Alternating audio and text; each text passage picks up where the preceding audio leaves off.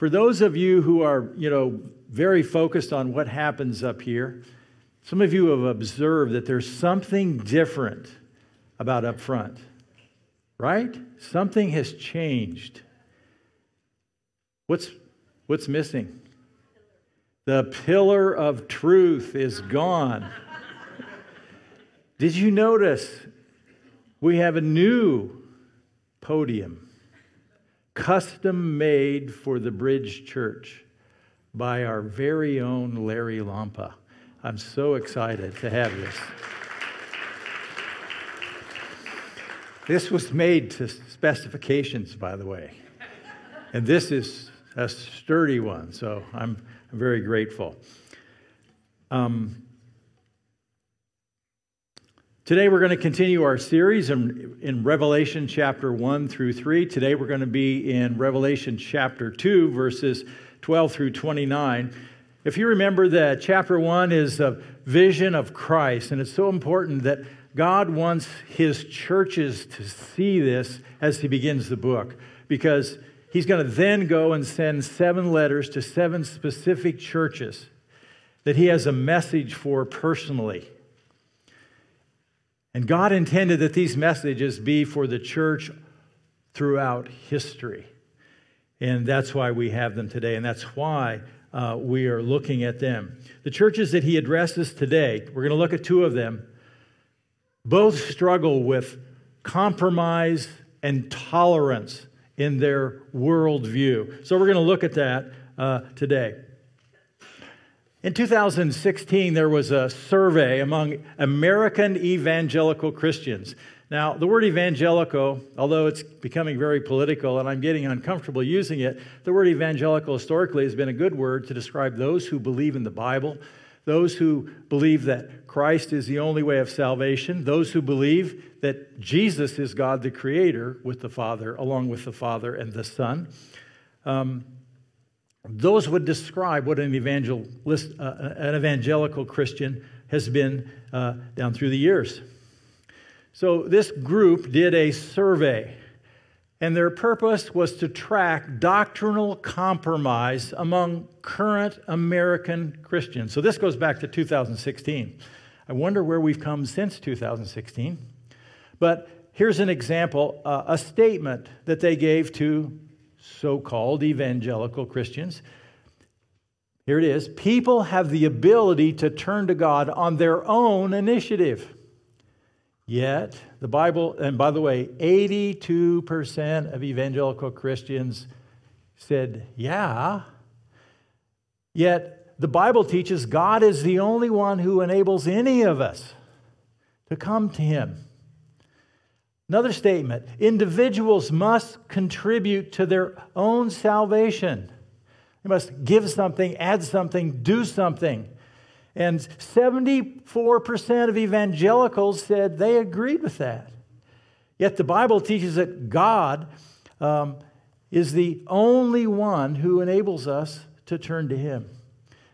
Another statement was, Jesus is the first and greatest being created by God. Sounds kind of good at first. Think about this. Jesus is the first and greatest being created by God. There's a problem with that. Jesus is the first and greatest being, but He is the Creator. He is God. Yet 65% of evangelicals surveyed agreed with this statement. You see, there is some compromise doctrinally. There is some theological slippage. Listen to this one. The Holy Spirit is a force, not a personal being. 56% of evangelicals agreed with that statement. Yet the Bible teaches that the Holy Spirit is God, the third person of the Trinity, the Father, Son, and the Holy Spirit. In another statement, my good deeds help me earn my place in heaven. It's just another way of coming at this question. My good deeds help me earn my place in heaven. Yet the Bible teaches that only Jesus' work on the cross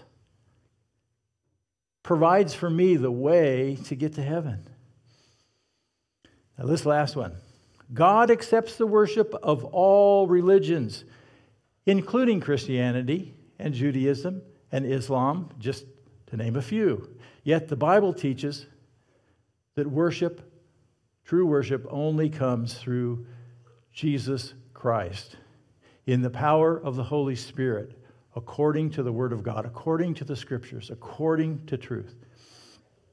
And what we see is in American Christianity, we're seeing some huge spiritual, doctrinal slippage in what people believe. Doctrinal compromise. More and more evangelical Christians, so-called evangelical Christians, do not know what the Bible teaches, or they do not want to believe what the Bible teaches. And if you study history, what usually happens in, I would guess, nearly in every case, wherever there's significant doctrinal error becomes significant change in lifestyle choices. Now, this is what we see in our world today, even among so-called Christians. Faulty views impact their view of marriage. What they think is appropriate when it comes to talking about marriage in our culture today versus what God says. It affects how we view gender issues in our world today. What the Bible has to say and what most people think. They are two different things. What is the value of human life in our culture from conception? What does God say? The sad thing is, or what are Christians saying? You know, I expect non-Christians to think like non-Christians. I expect non-Christians to act like non-Christians. I have higher expectations for those people who profess a faith in Jesus Christ. People's view of sexuality. What does our culture say about sexuality today? What does the Christian culture say about sexuality today? And sadly, it's changed a lot since I have come to faith in Christ. What does God have to say? They're different. So today we're going to look at two churches. The first one is in Revelation chapter 2, verses 12 through 17. This is to the church that dabbles in compromise, the church that dabbles in compromise. We begin first with the church. The church, in verse 12, to the angel of the church in Pergamum write. So Jesus is the speaker, and he's telling John to write this letter to this particular church. It is the church in Pergamum. It's to the angel, and just as a reminder, the angel means messenger. Usually it means angelic messenger, a heavenly messenger. Some cases in the Bible have the word messenger, angelos, used for a human messenger. It's used of John the Baptist, John's disciples, and of Jesus' disciples. Personally, in this case, I believe this is a human messenger, very possibly a pastor of the church. So this could be to the pastor of the church in Pergamum. The name Pergamum comes from pergamena, which means parchment, or what we would consider as paper. And so the city of Pergamum boasted of a tremendously huge library of 200,000 books. This is amazing in the first century. And they were a very religious city and located in modern-day Turkey. We've talked about that. I have done maps with Ankara, where I know missionaries live, but we don't usually put it up. We're careful about when we put it up and what we say about it. But these cities all are in modern-day Turkey.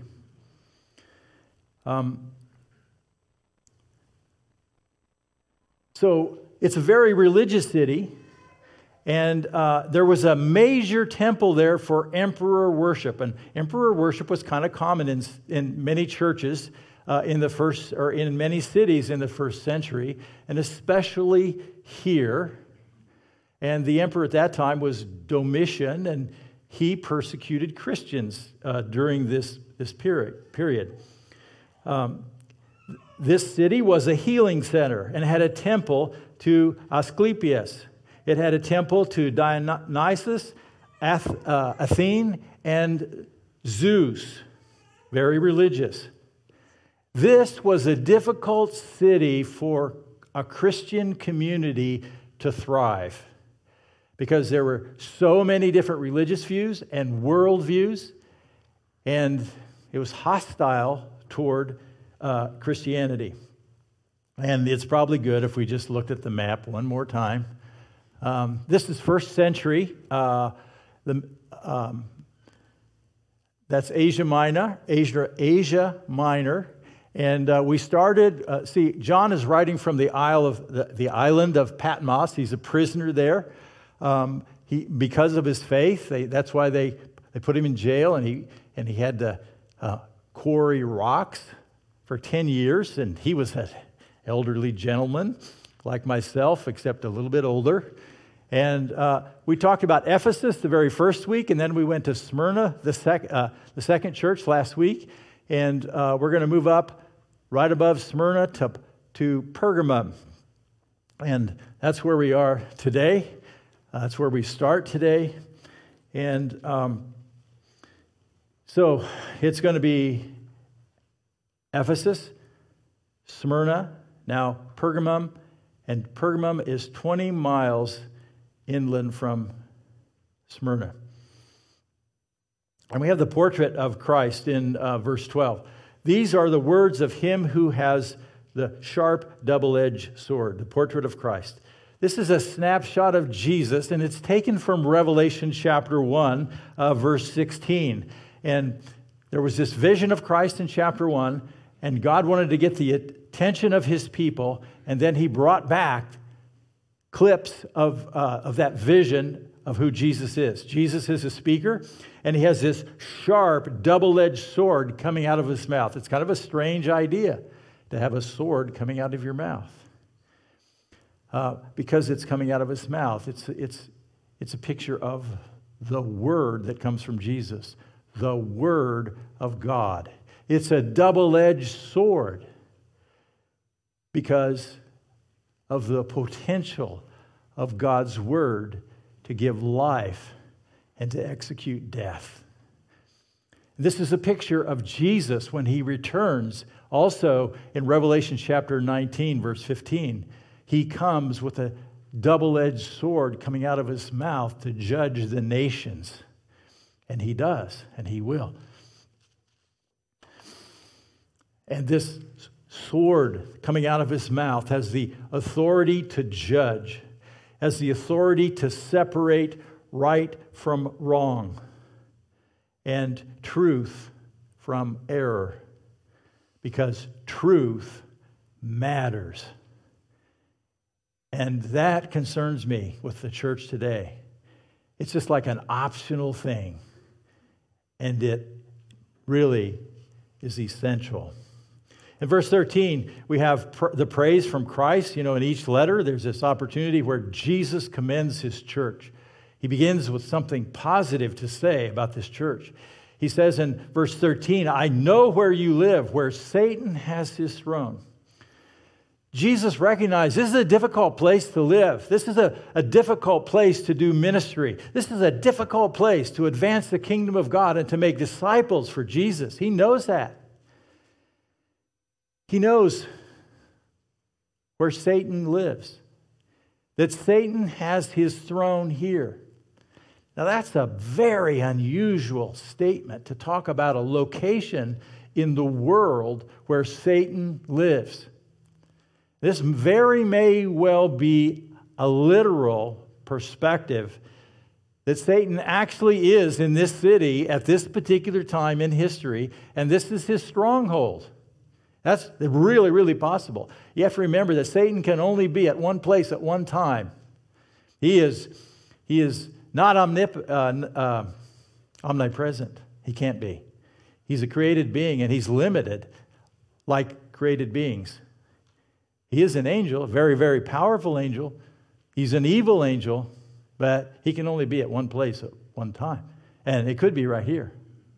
It also could just be symbolic, mean this place is so dark and so evil, it's under the influence of Satan. Satan is reigning in this place. He says, I know where you live. I know where Satan has his throne. And here's the praise. Yet you remain true to my name. This is amazing. I would love this to be true about the bridge. Yet you remain true to my name. You're so faithful. The commendation continues. He says, you did not renounce your faith in me. There was persecution. Not even in the days of Antipas, my faithful witness, who was put to death in your city where Satan lives. Emperor worship put believers in this time period in a very, very difficult predicament. They were asked to renounce, recant, or reject their faith in Jesus Christ and give homage to the emperor as God. Not as a government official, but as God. To replace Jesus with the emperor. That was a very difficult thing. Or you will face suffering, you will face punishment, you might even face death. And apparently Antipas was a believer in Pergamum, and that's exactly what happened. He was a faithful witness, and he was executed for the cause of Christ. We know very little about Antipas other than what Jesus gives us here. And so Jesus commends his church for remaining true to him, even during this dark period. In verses 14 and 15, we have the criticism from Christ. This was not a perfect church. This is a good one for us to think about.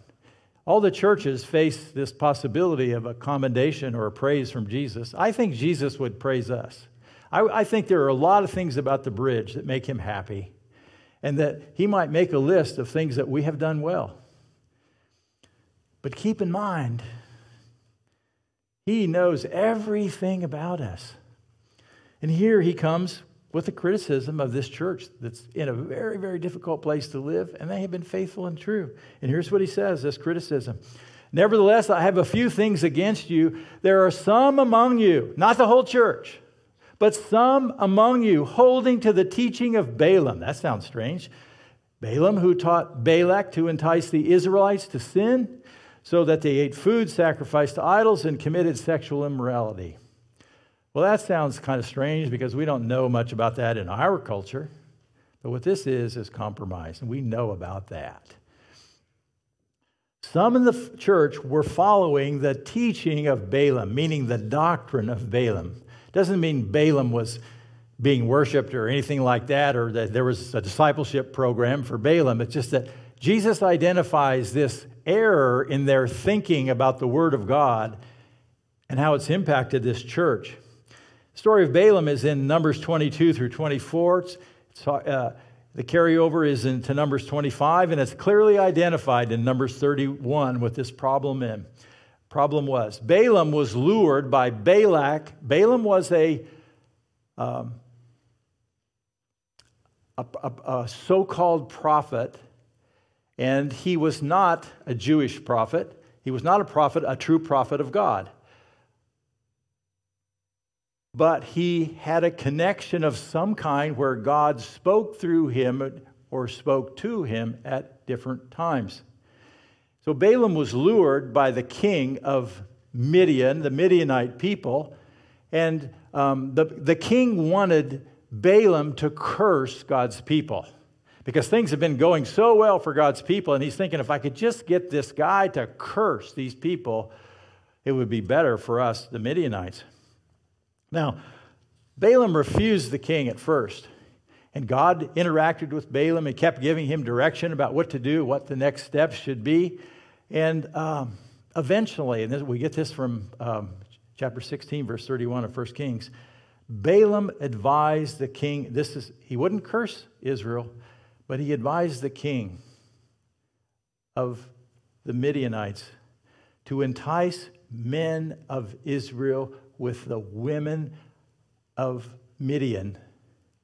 Invite them to their worship festivals and invite them into a sexual relationship. And their religious festivals sometimes included sexual relationships. Somehow, some of the men of Israel thought this was a good idea. And they did exactly that. And they brought God's divine wrath on them at a later date. But this doctrine that led people away, led them into a false worship where they actually ate food at a meal that was used to worship a false god, like Baal. And it's not the same issue as 1 Corinthians 7 and Romans 14 about the church, where there's this questionable thing or doubtful things. It's not the same issue. This is actually in a worship kind of service where they were connecting with a false god and sexual immorality in a together kind of fashion. And this is huge compromise on the part of God's people. And there were people in the church in Pergamum who were sliding into compromise with the people of the city in their worship and their freedom of sexual immorality, which is not freedom in Christ. And then we come to verse 15. Likewise, you have those who hold to the teaching of the Nicolaitans, two groups following the error of Balaam, the doctrine of Balaam, and then now this following the teaching of the Nicolaitans. We've talked about the Nicolaitans. The Ephesians were able to stay away from that. They understood what was happening, and they held to the truth when it came to the Nicolaitans. Now, we don't know a lot about the Nicolaitans. There are several views, and most, you just have to say, we don't know for sure. Quite possible, following the Nicolaitans was influenced by Gnostic philosophy in the first century, and it's a Greek philosophy, and not necessarily a religion, but it filtered into religions. And the idea is philosophically the worldview that what I do in the body does not affect my soul in any way. That there's no connection. Not going to affect me eternally. And so if you think about a Christian who thinks, well, maybe that's right. So maybe I don't need to keep all the rules that the Bible talks about. Maybe I do have that freedom to sleep around. Because that's exactly what happened. And there was sexual immorality in the church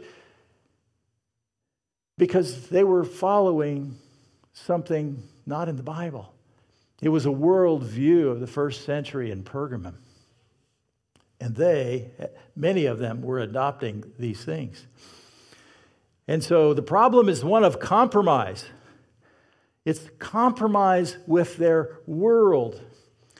I love the quote from David Wells. Let's see that. We have that quote. What is worldliness? Now think about compromise.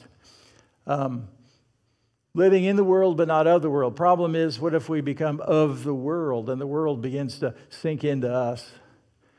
It is a system of values in any given age. So our age, this was written in 1999, but this is amazing the insight this is into our culture today.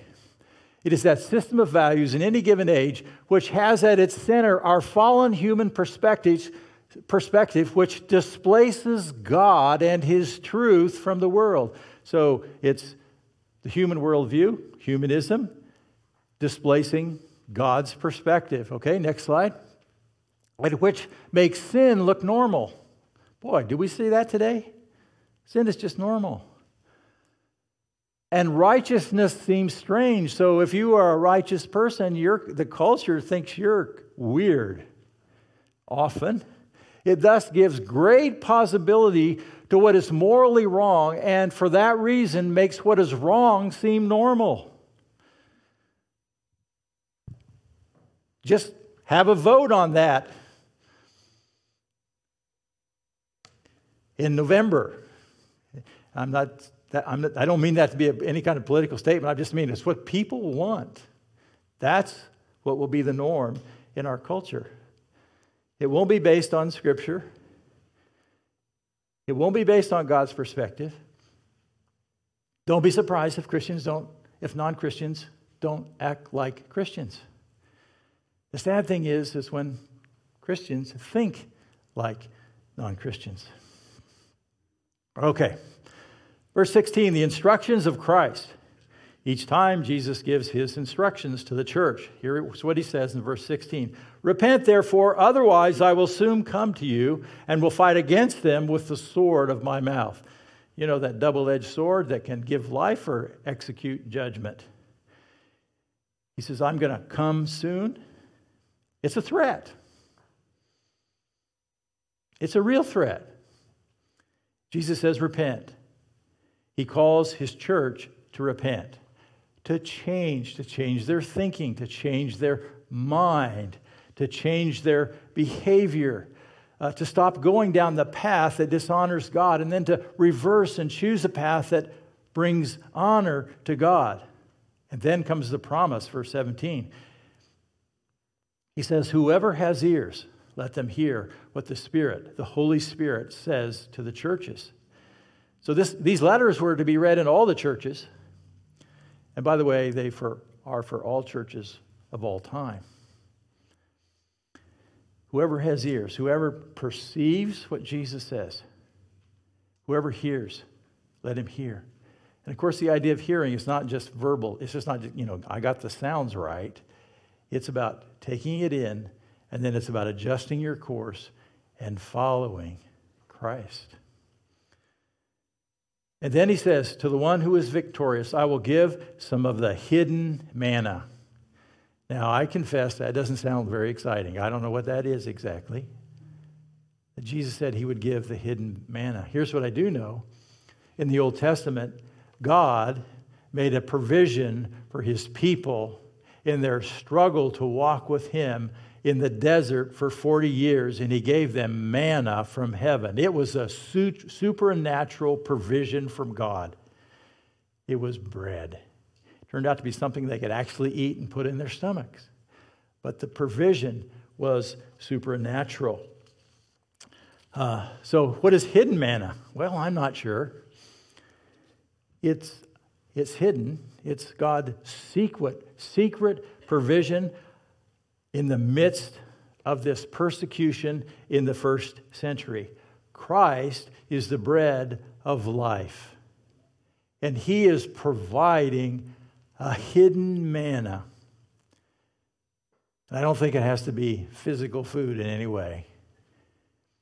And it makes me wonder what it was for Stephen in Acts chapter 7 when he was persecuted, when he was stoned to death at the stake in Jerusalem. He was stoned to death, and he was able to look to heaven, and he seemed to have joy in his heart, and there was something mystical about him, that there was something going on in his life that enabled him to get through this. And if you've read any stories, he's not the only one in the history of the world, in the history of the church, who have faced death with something that came from God that was supernatural. Was it the hidden manna? Whatever it is, we're going to know one day. And it's all going to make sense. In verses 18 through 29, we come to the church that advocates tolerance. The problem of Pergamum was compromise. The problem for Thyatira is tolerance. Now, I confess they're closely related. The church is in verse 18 to the angel of the church in Thyatira, right? What do we know about this city, Thyatira? It's a great business center. It hosts various trades and guilds. There are a lot of workers there, a lot of skilled workers, and there are guilds. It's like for us, we'd think like a trade union. It was well known for producing purple dye.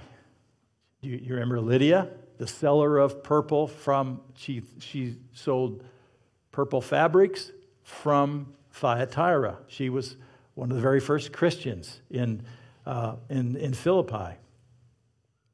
If a Christian would join one of these trade guilds, they would be they would be pressured into participating into worship of other gods, because there were gods that went with some of the trade guilds.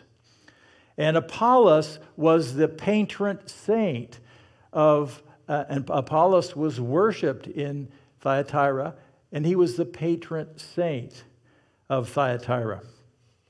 And so Christians could be pressured into worshiping some of the gods of the city where idols were worshipped. Emperor worship was not as prominent in Thyatira as in Pergamum, but Apollo, son of Zeus, and Apollo was the patron saint of Thyatira. Okay, want to see the map again? So Thyatira is supposed to be about, I'm not sure we have a perfect map. It's supposed to be about 40 miles southeast. It looks a little closer than that on our map. This is an ancient map, though, so I don't know. It was created about 10 years ago, so could be off.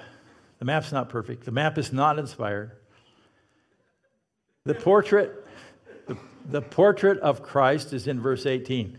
These are the words of the Son of God. So remember, here's a snapshot. It's going to be a picture of what Jesus, he let people see him in his glory in Revelation chapter 1. These are the words of the Son of God. So we know who this is. Whose eyes are like blazing fire, and whose feet are burnished bronze. That's Revelation chapter 1, verse 15. In this picture, he's speaking as a judge. His eyes are a blazing fire. He sees. He's omniscient. He sees everything. He can discern. His feet are of burnished bronze, displaying his strength. In a city, this would have been kind of a connecting point, in a city where there were lots of metal workers, and they got to see burnished bronze in the image of Christ. The praise comes from Christ in verse 19. So Jesus commends him here. He says, I know your deeds, your love and faith, your service and perseverance, and that you are now doing more than you did at first. That's amazing. What church wouldn't want Jesus to say that about them? I would want Jesus to say that about us. Wouldn't you?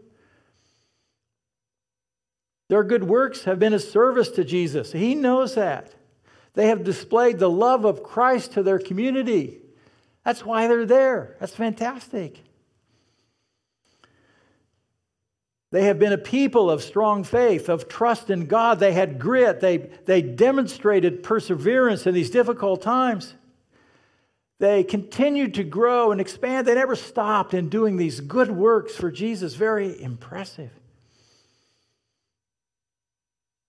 That would be a great epitaph for a church. A great one. They're not perfect. There's been some spiritual slippage within the church, verses 20 through 23, the criticism from Christ. Nevertheless, Jesus says, I have this against you. I just wonder what he would say about us. And the great thing is we have a chance to be evaluating as we go. Just keep being reminded of what Scripture teaches us so we can just readjust when things slip. You're human. You're not perfect. We're all sinners. We're all walking a walk. But we just need to refocus from time to time, to sharpen our focus back on Jesus. In verse 20, he says, nevertheless, I have this against you. You tolerate that woman Jezebel. Okay, boy, that seems like, we don't know Jezebel. We don't even like Jezebel, What's this have to do with us? This woman, Jezebel, calls herself a prophet. By her teaching, she misleads my servants, here it is again, into sexual immorality and eating food sacrificed to idols.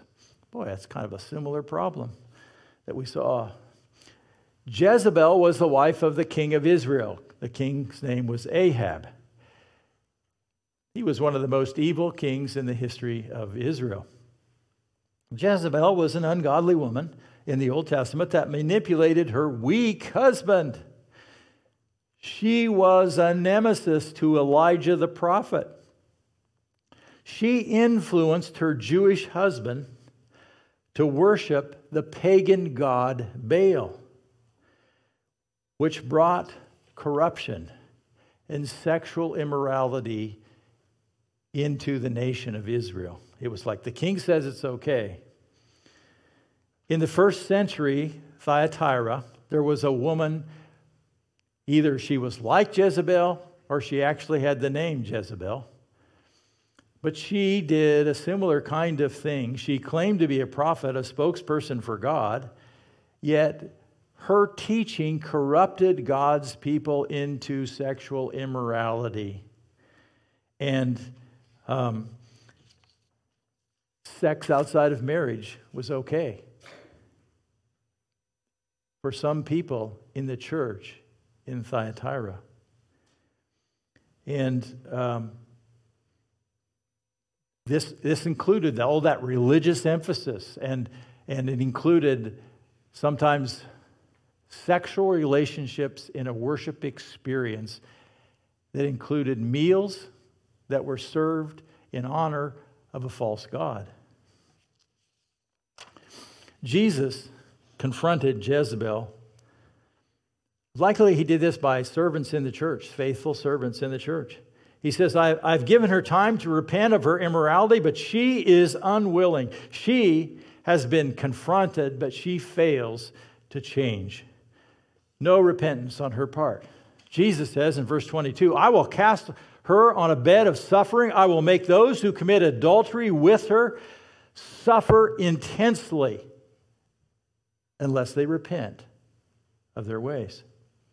Those who participate with her will suffer intensely.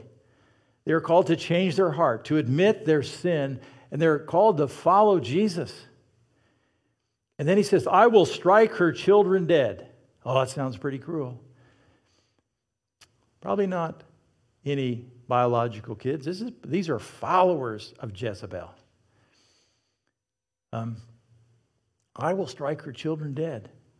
Those who have embraced her teaching. This is going to be an example. Then all the churches will know that I am he who searches hearts and minds, and I will repay each of you according to your deeds.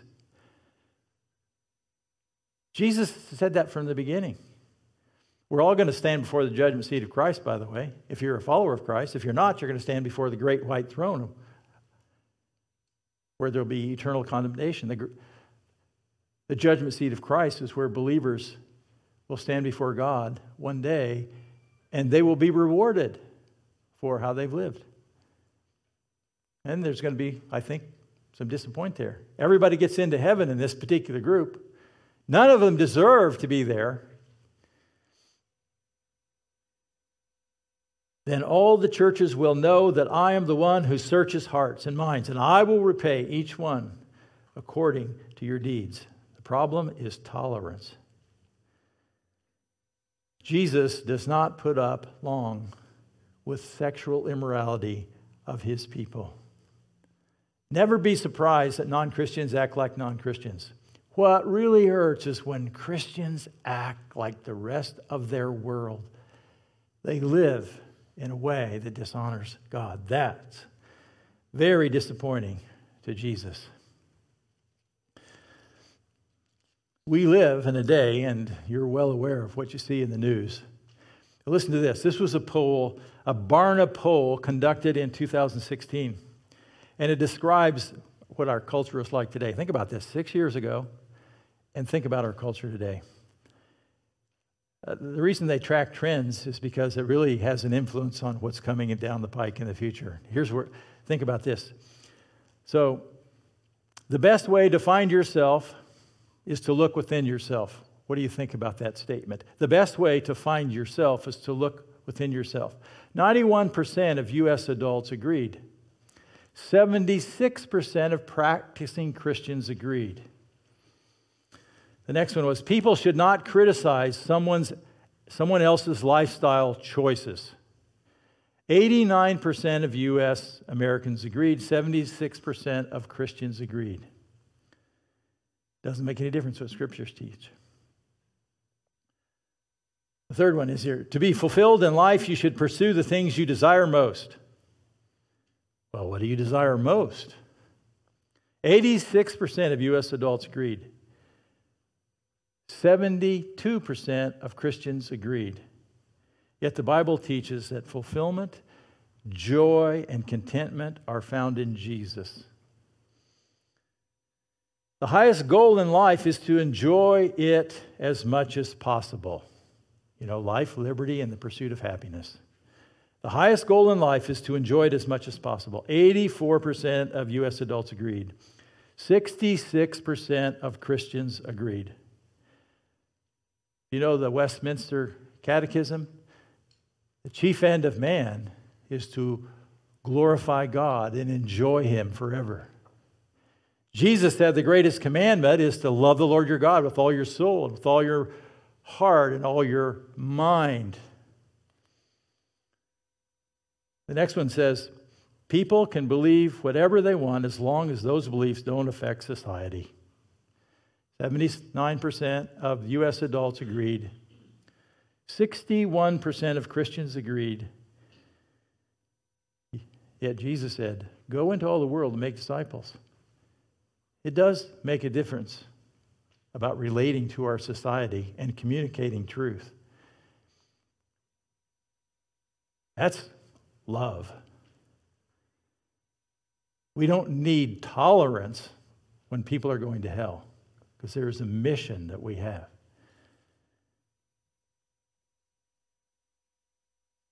Yeah, I think the way we approach people and the way we treat people, we treat them with love and kindness and patience. We don't have to expect them to live like Christians. I'm glad somebody was patient with me. I was going totally in the opposite direction, and somebody loved me and listened to me and was patient with me and pointed the way. I didn't feel like I was being judged or condemned, but they just cared enough to point me to the truth. And God showed me the truth through that experience. How about this one? Any kind of sexual expression between two consenting adults is acceptable. Boy, primary worldview. 69% agreed, U.S. adults. 40% of Christians agreed.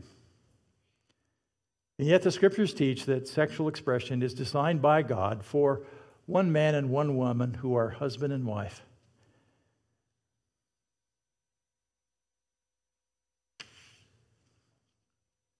There is a new moral code in our country. It continues to change. It seems like it changes like week by week. How is it affecting the church? We don't have to be like other Christians or so-called Christians. We're called to a higher standard. So Jesus said to the followers of Jezebel that he was going to come and he was going to bring suffering. And that was like a physical suffering. There was going to be real pain involved. I don't know what that was. Could be some kind of disease. Who knows?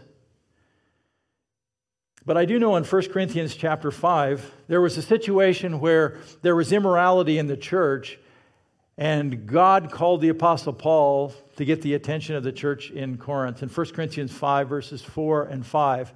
And so a man had been sleeping with his stepmom and a so-called Christian.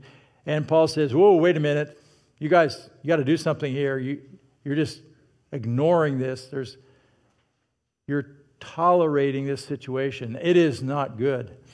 And so he says, when you're assembled, the body is gathered, and I'm with you in spirit, and the power of our Lord Jesus is present. Hand this man over to Satan. Those are strong words. Hand this man over to Satan for the destruction of the flesh. So he's saying, I want you to get him out of the church. We call this excommunication sometimes. It's church discipline. There is a place where somebody needs to be removed because of the way they're living. If they don't change, now there's a way to approach people and give them time, warn them, and take them through steps. But this is beyond that. This is when it's time to ask that person to leave and have that person leave the church, and they can't be a part of the church in this situation. Hand this man over to Satan. I mean, get him outside the church, because there is going to be no protection from the Holy Spirit within the body of Christ. He's just going to be out in the world on his own. He's not going to follow God. He's on his own. He's out there where the God of this world is ruling our world system apart from God. For the destruction of the flesh, there's going to be some kind of physical issues, whether it's death, some kind of suffering, it could be a disease. Let Satan have his way on this guy, because in this case, we're done. So that his spirit may be saved on the day of the Lord. So apparently, this believer is going to go to heaven. Doesn't deserve it. But he is not going to be protected by safety in the church body of Christ. Okay, let me give you one more example. 1 Corinthians 11. So we know this. This is Paul talking to the church at Corinth about communion, about the Lord's table, and people have been abusing it. They've not been taking it seriously. They've been doing their own thing. They've been eating because they're hungry, and they've been drinking so they can drink too much. And there's a certain group of them, and he says, or those who eat and drink without discerning the body of Christ, without just going through the motions. It's discerning the body of Christ, eat and drink judgment on themselves. So there's a kind of judgment that comes from God. Verse 30, that is why many among you are weak and sick. He's saying this can affect you physically. Some people are weak. Some people are sick because they have abused the Lord's table. And a number of you in the church family have fallen asleep. Dead. A believer sleep. Not dead eternally, but they've been removed because of dishonoring God. There is true church discipline when we take things lightly. So,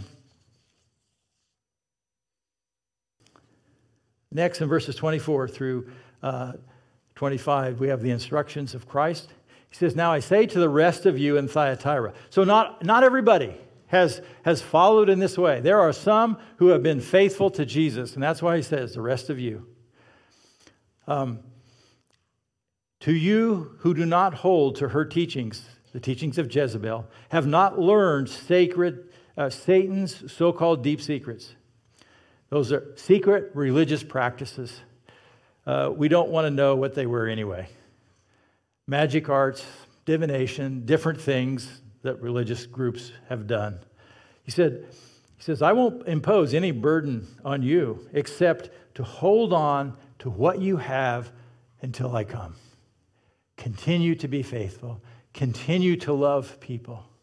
Continue to endure and persevere. Continue to keep living by faith and trusting God and His Word. Keep displaying Christ's love. Keep serving Him faithfully. That's a high commendation to that group. The promise of Christ in verses 26 through 29, we're coming to the end of this section.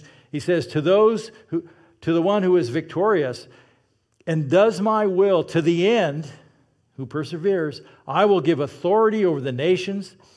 That one who will rule with them an iron scepter and will dash them in pieces like pottery.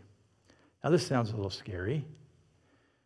To the one who is victorious, to the overcomer, Jesus has a huge promotion ahead.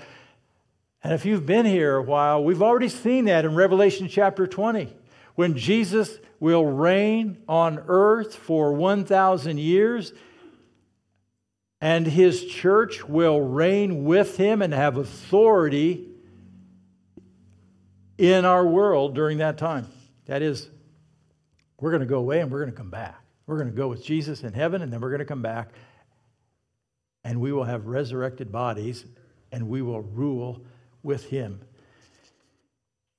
Now, I'm glad I already spent a lot of time teaching that in the past, so I don't have to explain all of it here this morning. The context here is from Psalm chapter 2. It's the Messiah reigning and ruling over over the nations.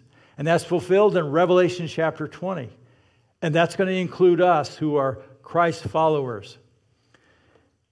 And Jesus says, just as I have received authority from my Father, I will also give that one who perseveres, that one who is victorious, the morning star.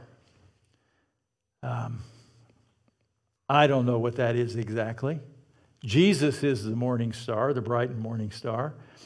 And we're going to have more of Christ, that's for sure. Whoever has ears, let them hear what the Spirit says to the church. The challenge is to hear and receive what Jesus has, his message. Do we truly get it that he is concerned about compromise, he is concerned about tolerance, and truth matters? Will we repent? Sometimes we just need to, take stock in our lives and reevaluate and, this is not good and I need to deal with that. And I need help with it. I need to confess that it's wrong and I need to ask Jesus to help me turn around. We need to realign. We need to engage with God. We need to engage with Scripture. We need to return to prayer so that we can keep in close contact with Jesus. So as a reminder, as to refocus this morning, I have a couple of passages for us to look at. Hebrews chapter 2, verses 1 through 3. The writer of Hebrews says, we must pay the most careful attention, therefore, to what we've heard so that we do not drift away. That is a problem. It's spiritual slippage. We can drift.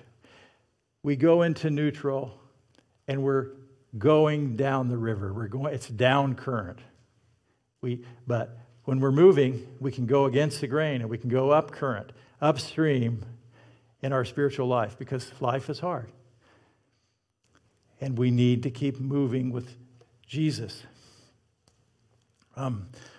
Listen to D.A. Carson. He says, people do not drift toward holiness. Apart from the grace-driven effort, people do not gravitate toward godliness, prayer, and obedience to Scripture, faith, and delight in the Lord. We drift toward compromise, and we call it tolerance. We drift toward disobedience and call it freedom. We drift toward superstition and call it faith. We cherish the indiscipline of lost self-control and call it relaxation. We slouch toward prayerlessness and delude ourselves into thinking we have escaped legalism. We slide toward godlessness and convince ourselves we have been liberated, that we are free.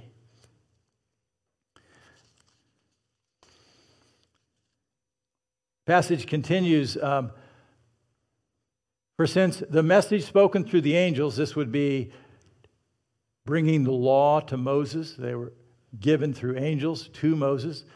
They were binding, and every violation of disobedience received just punishment. Next slide. How shall we escape if we ignore such a great salvation? Just want to slide into heaven. I think we're going to be disappointed when we stand before Jesus, if that's the approach we take. One more passage here, 1 Thessalonians chapter 4. It is God's will that you should be sanctified. He wants you to be holy. He wants you to be set apart for Him, set apart so that you can serve. We have to be clean, set apart, sanctified, and that's what it means to be holy, by the way, set apart by Christ, that you should avoid sexual immorality.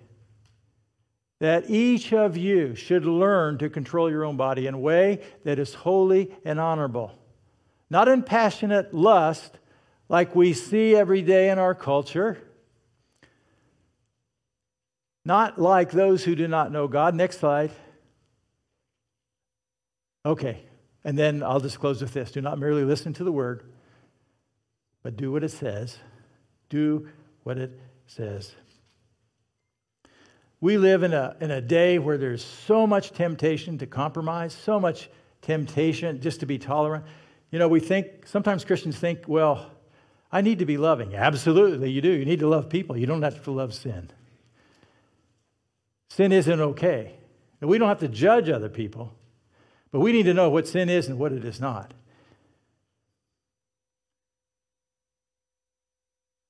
The question is, will we stand with Jesus? Will we stand for Jesus? Will He praise us one day? Or is He going to be highly disappointed? Let's stand for prayer. Father, I thank you this morning for your word and the letter to the two churches and the reminder about compromise and tolerance. God, cause us to be serious about your word because truth matters to you. Help us to think through our daily decisions. Help us to think through what we really value. What's really important to us? Is it what's important to you? May we take you seriously. May you give us the heart to be submissive to the Lordship of Christ. May we continue to grow. May we continue to honor you in all that we do. For Jesus' sake, amen.